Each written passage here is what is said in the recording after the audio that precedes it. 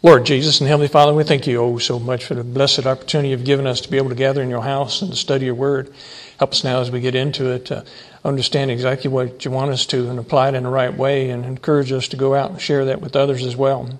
We truly thank you for all of it as we pray in Jesus' precious holy name. Amen. Continuing our Exploring the Word series in the book of 1 Corinthians, picking it back up in chapter 15. And we know this is a letter to the church at Corinth, written by Paul to help them get established and to deal with some of the problems and concerns that they had when they had a lot of foreign and strange and pagan influences in that area, and it kind of overflowed into the church, so there was a lot of issues that started to develop within the church. But we'll get into some questions he's answering here concerning resurrection and how some believe that there was not going to be a resurrection. In 1 Corinthians chapter 15. Moreover, brethren, I declare unto you the gospel which I preached unto you, which also ye have received, and wherein ye stand, by which also ye are saved, if ye keep in memory what I preached unto you, unless ye have believed in vain. For I delivered unto you first of all that which I also received, how that Christ died for our sins according to the Scriptures. Now, when you see according to the Scriptures here, he's speaking of as fulfilled in the prophecies, because it was prophesied and fulfilled. And that he was buried, and that he rose again the third day according to the Scriptures. And that he was seen of Cephas, otherwise known as Peter, then of the 12. After that he was seen of above 500 brethren at once. And that's an amazing group of witnesses there, over 500 at one of the times that he appeared to them. We don't have a lot of details about that 40 days that he appeared to those, or of the things that he spoke of directly. Some recorded, yes, but not many. But we also see in his apostles, as they taught, as the wisdom that was given to them, the messages that he had them to deliver. He had finished his work, and then he's passing on the opportunity to work to the apostles, to the disciples, to all of us, actually. And here he was seen of over 500 brethren at once, as it continues, of whom the greater part remain unto this present, but some are fallen asleep. Fallen asleep, talking about a born-again Christian dying, physical death, but never dies spiritually. After that he was seen of James, then of all the apostles, and last of all he was seen of me also, as of one born out of due time. Because we know that he was able to see the Lord when he was on the road to Damascus, on his way to Damascus to hunt down and take captive more Christians to take back to Jerusalem to be horribly treated and even killed. And on that road to Damascus, the Lord appeared to him, and he was converted, become the apostle to the Gentiles, the one to be sent out specifically to address the Gentiles. Others as well, yes, but primarily to focus on the Gentiles. Verse 9, for I am the least of the apostles, that am not meet to be called an apostle, because I persecuted the church of God. Here he's humbly proclaiming himself that the opportunity the Lord had given him was by grace. By grace he was allowed to become an apostle. It wasn't that he qualified ahead of time or earned his way to that. No, it was all given to him by grace. Verse 10, but by the grace of God I am what I am, and his grace which was bestowed upon me was not in vain. For I labored more abundantly than they all, yet not I, but the grace of God which was with me. There again, giving the Lord all the credit for what he has achieved. He says, not with me, wasn't my power, wasn't my might, not even his will, because his will was to go after the Christians and bring them back and kill them. But he was totally converted, changed, became a new creature in Christ. and the grace that was poured upon him. And then he was obedient to that. He submitted to that, and then was able to do the many works that they had already seen done. Therefore, whether it were I or they, so we preach, and so ye believed. Now, if Christ be preached that he rose from the dead, how say some among you that there is no resurrection of the dead? Like all the apostles were preaching, and all these witnesses were proclaiming the resurrection of Jesus Christ. And he's saying, well, then how do you all say that he didn't rise? But if there be no resurrection of the dead, then is Christ not risen? And if Christ be not risen, then is our preaching vain, and your faith is also vain. The word vain here meaning fleeting away, meaning worthless. It says, yea, and we are found false witnesses of God, because we have testified of God that he raised up Christ, whom he raised not up, if so be that the dead rise not. For if the dead rise not, then is not Christ raised. And if Christ be not raised, your faith is vain, ye are yet in your sins. Then they also which are fallen asleep in Christ are perished. If in this life only we have hope in Christ, we are of all men most miserable. But now is Christ risen from the dead, and become the first fruits of them that slept. The first fruits, what he's speaking of here is Jesus Christ became the first one to raise from the dead and be given that glorified existence and to ascend to the Father. We know that there were other people that the Lord raised from the dead, Lazarus being one of the most famous of them, but they died a normal human death after that. They raised into this mortal body and lived a little longer, but then died a regular physical death. But Jesus Christ raised from that grave with a glorified body, and he ascended to the Father, sits on the right hand of the Father, and given us the example of what we have to look forward to as being the next fruits. He was the first fruit, and we are going to be the next. For since by man came death, by man came also the resurrection of the dead. Here you're getting into the history. Death came upon mankind because of the sins of Adam and Eve. Salvation came upon mankind because of the grace and the mercy and the sacrifice and the finished work of Jesus Christ, identifying him as mankind because he came down and became a man for us. Verse 22. For as in Adam all die, even so in Christ shall all be made alive.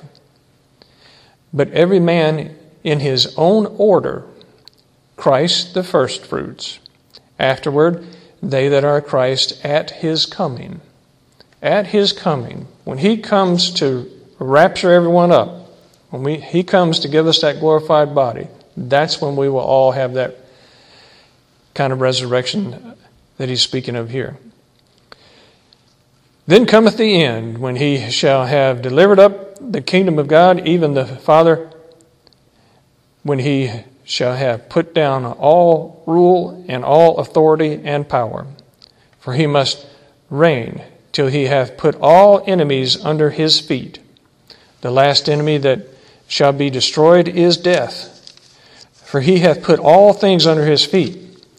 But when he saith all things are put under him, it is manifest that he is accepted, which did put all things under him. And when all things shall be subdued unto him, then shall the Son also himself be subject unto him that put all things under him, that God may be all in all. Else what shall they do which are baptized for the dead, if the dead rise not at all? Why are they then baptized for the dead? Verse 29 is a very interesting verse, very misunderstood.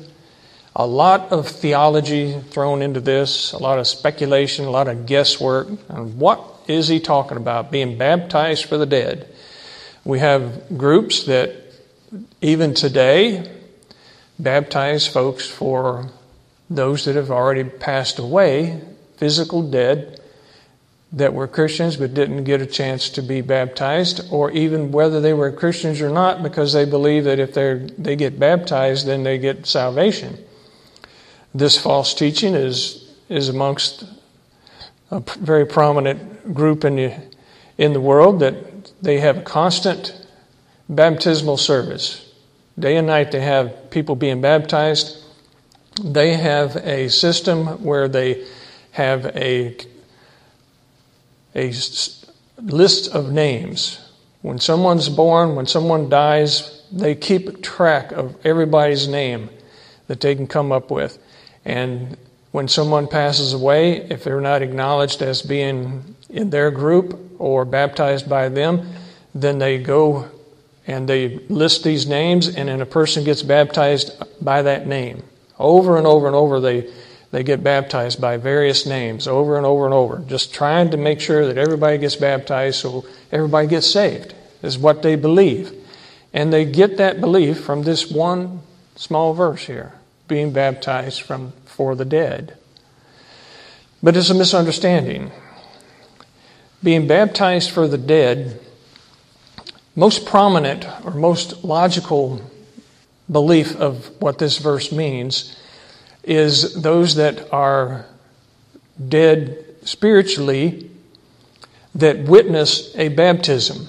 Because when we are baptized as a public confession to those around us, primarily to those that are lost, seeing that we have become Christians. That's our first act of testifying to the world that we accept Jesus Christ as our Lord and Savior.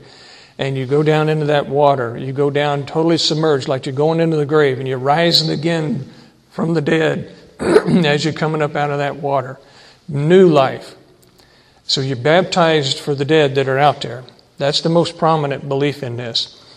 Another one is that there was actually a procedure being done in that area that was a pagan origin that the Corinthians people had attached to, that was pagan rituals concerning dead people, and they had carried that over into the church. That's one of the beliefs.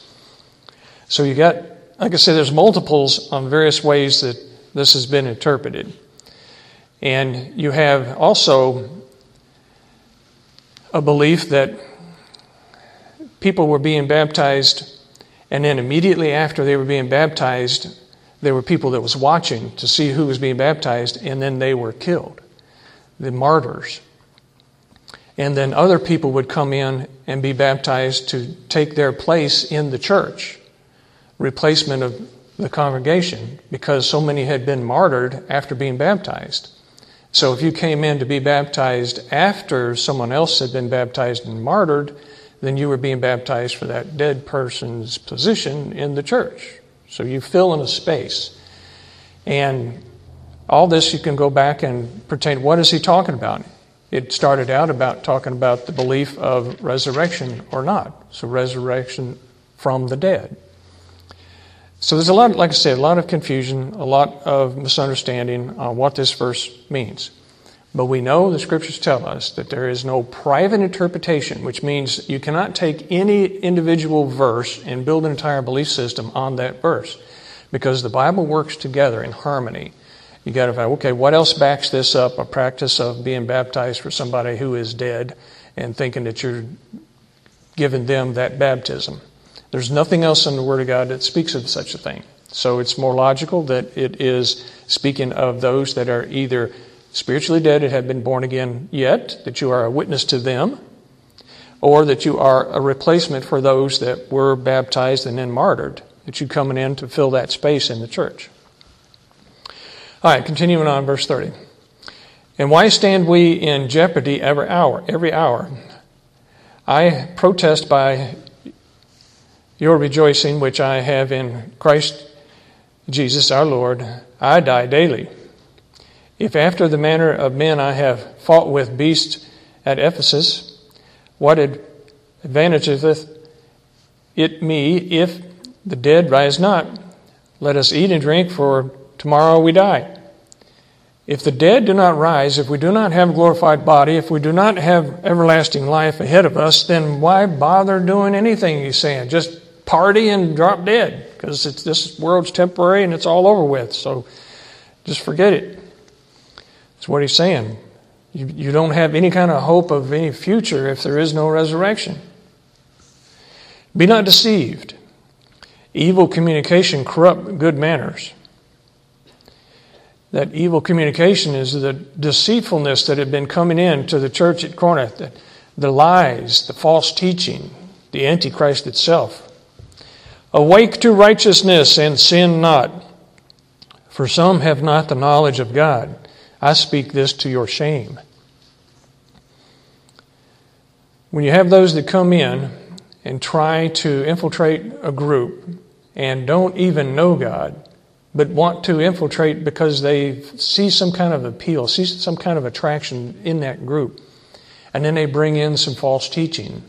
That's that evil communication. And they can really stir up some trouble, like leavening in the bread they talk about. But some man will say, how are the dead raised up? And with what body do they come? They get into some of these questions. They get into, give me some details. What kind of body? Well, if they were one of the ones that saw Jesus Christ after he rose from the dead, then they would know that answer. If they were one of the ones that were right there with him and were able to touch him and have a meal with him, then they would have known that.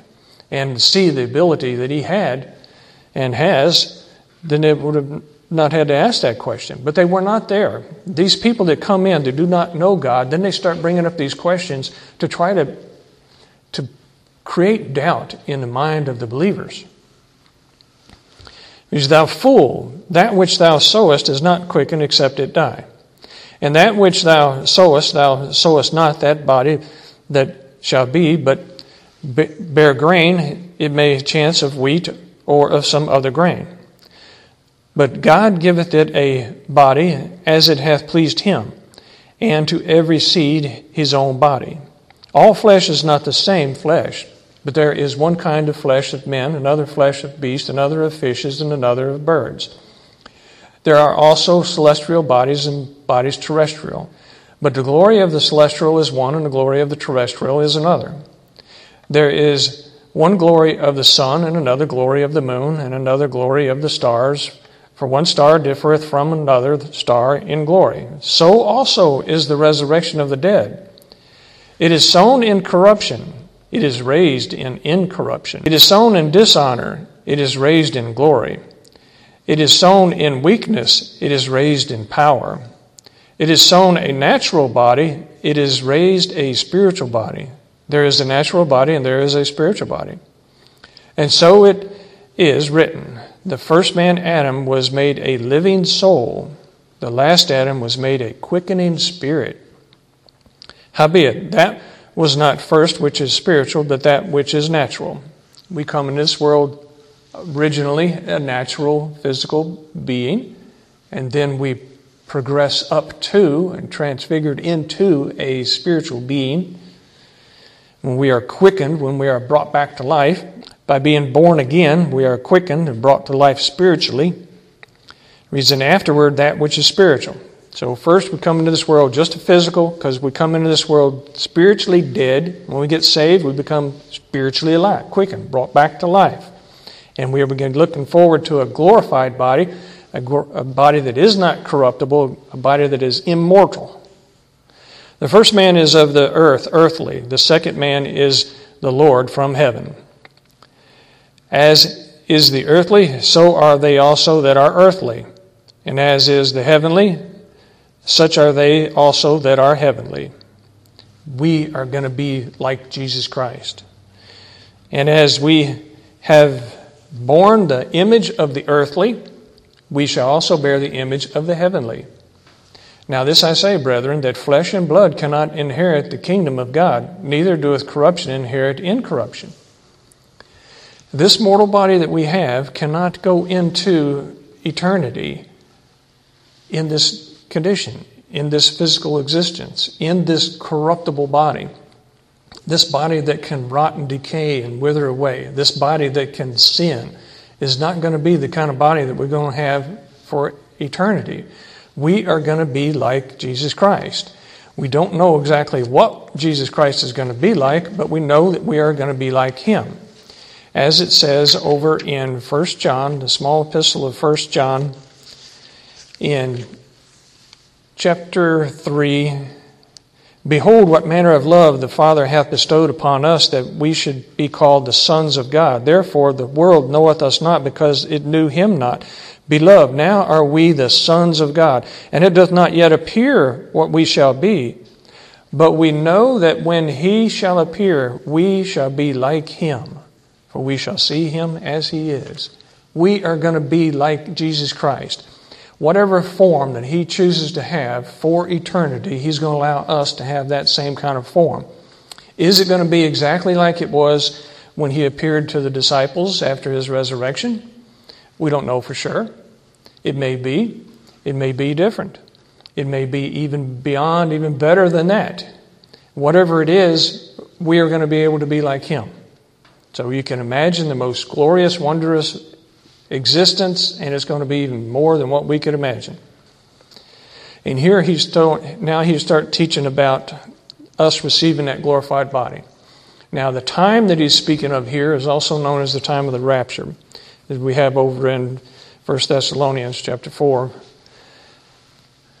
But this event is going to happen so quickly, and this event is going to take place with the Lord coming, but not all the way down and touching the earth. The next coming of the Lord is coming to give us this glorified body that he's speaking of here and being raptured up. The glorious appearance of the Lord is going to be when He comes at the end of the tribulation time to establish the millennial kingdom. That's when He'll come all the way down and touch ground on this earth. But the next time that we are able to see the appearing of Jesus Christ is only going to be seen by the born-again Christians, and that is going to be coming in the clouds and be there and rapture us up to Him. And at that moment, we have what's unfolding right here next. Let's back up to verse 50. Now this I say, brethren, that flesh and blood cannot inherit the kingdom of God, neither doth corruption inherit incorruption. Behold, I show you a mystery. We shall not all sleep. That means stay physically dead as a Christian. But we shall be changed in a moment, in the twinkling of an eye, at the last trump. For the trumpet shall sound, and the dead shall be raised incorruptible, and we shall be changed. For this corruptible must put on incorruption, and this mortal must put on immortality.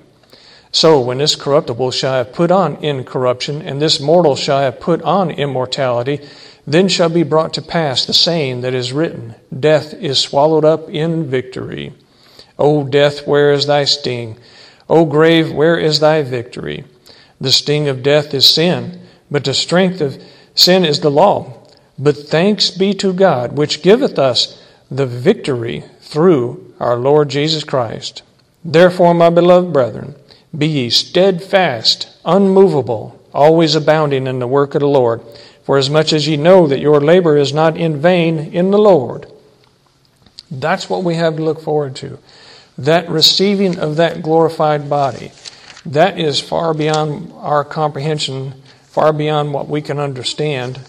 And that event and the event that is recorded over in 1 Thessalonians in chapter 4, in verse 13, go hand in hand, where it reads, But I would not have you to be ignorant, brethren, concerning them which are asleep, that ye sorrow not, even as others which have no hope. For if we believe that Jesus died and rose again, even so them also which sleep in Jesus will God bring with Him. So he's referring again to the resurrection that he's talking about over in Corinthians. For this we say unto you by the word of the Lord, that we which are alive and remain unto the coming of the Lord shall not prevent them which are asleep, or proceed before. For the Lord Himself shall descend from heaven with a shout, with the voice of an archangel, and with the trump of God, and the dead in Christ shall rise first. Then we which are alive and remain shall be caught up together with them in the clouds, to meet the Lord in the air, and so shall we ever be with the Lord. Wherefore comfort one another with these words. So we see how 1 Corinthians chapter 15, verses 50 through 58, go hand in hand with 1 Thessalonians chapter 4, verses 13 through 18. Those two mesh. Those two are one event. And as he referred to there, in the clouds. So he's not coming all the way down to the ground when he's going to raise everybody from the dead and give them their glorified body. He's going to be in the clouds. And he's talking about bringing them, those that are dead, with him. All those that have passed away prior to this event, that are in heaven now, that are in paradise, he will bring those spirits and souls with him, and then they will receive a glorified body at that time. And then all those that are alive at that very event, then they will receive their glorified body. But all this is going to happen, as it says, in a moment, in a twinkling of an eye, at the last trump. That quick. I mean, quicker than you can blink your eye, this event is going to take place. It's going to be such a chaotic event around the world because having that many millions and millions of people instantly disappear, it's going to be total chaos. There'll be planes crashing, trains crashing, automobiles crashing. I mean, things blowing up and destruction all over the planet because of those people instantly being taken away. A lot of speculation, a lot of guesses, a lot of accusations will go on, which is going to create chaos to the point where there'll be a massive war. And that's the beginning of the battle of Gog and Magog that we read about. And at the end of that battle of Gog and Magog, God ends that battle with a great hailstone storm. And there'll be an Antichrist rise up and take credit, saying that he's the one that stopped that. And he'll be lifted up as a world leader and to sign a treaty with Jerusalem, with Israel. And the signing of that treaty with Israel will initiate the 7-year clock of the tribulation time. And then at the end of the tribulation time, the Lord comes down all the way to the earth and establishes the millennial kingdom after wiping out all the ungodly and casting Satan into the pit for 1,000 years. And it will rule and reign with Jesus Christ for 1,000 years. And at the end of that, there'll be another big uprise of false teaching and false believers and come up against the believers. And the Lord will wipe them out with fire from heaven. He's going to destroy everything in physical existence. Earth, all the cosmos, everything wiped out, completely gone. Be a new heaven, a new earth. There'll be a great white throne judgment where everybody that hadn't been judged will be able to get a judgment. And then we'll be able to go into that new earth, that new heaven, and spend eternity with the Lord. But all those that did not trust in the Lord will be cast into that lake of fire. And as the Lord says, there'll be wailing and gnashing of teeth. Because it says there in Revelation chapter 21, in verse 8, but the fearful and the unbelieving and the abominable and murderers and whoremongers and sorcerers and idolaters and all liars shall have their part in the lake of which burneth with fire and brimstone, which is the second death. So you have a choice. Accept Jesus Christ your Lord and Savior, or wind up in that lake of fire for eternity. That's all the time we have for right now. Let's go ahead and pray. We'll get back into it next time, and we'll see how the church at Corinth deals with some more issues. Let's pray. Lord Jesus and Heavenly Father, we thank you so much for your word. There's so much in here. We could study it 1,000 lifetimes over and still only be scratching the surface of the wisdom that you can give us. And please do give us that wisdom that we need to be able to do the work you have in store for us to do. Give us that motivation and that boldness to step up and do it, no matter what kind of persecution we may be facing. Thank you so much as we pray in Jesus' precious holy name. Amen. Thank y'all.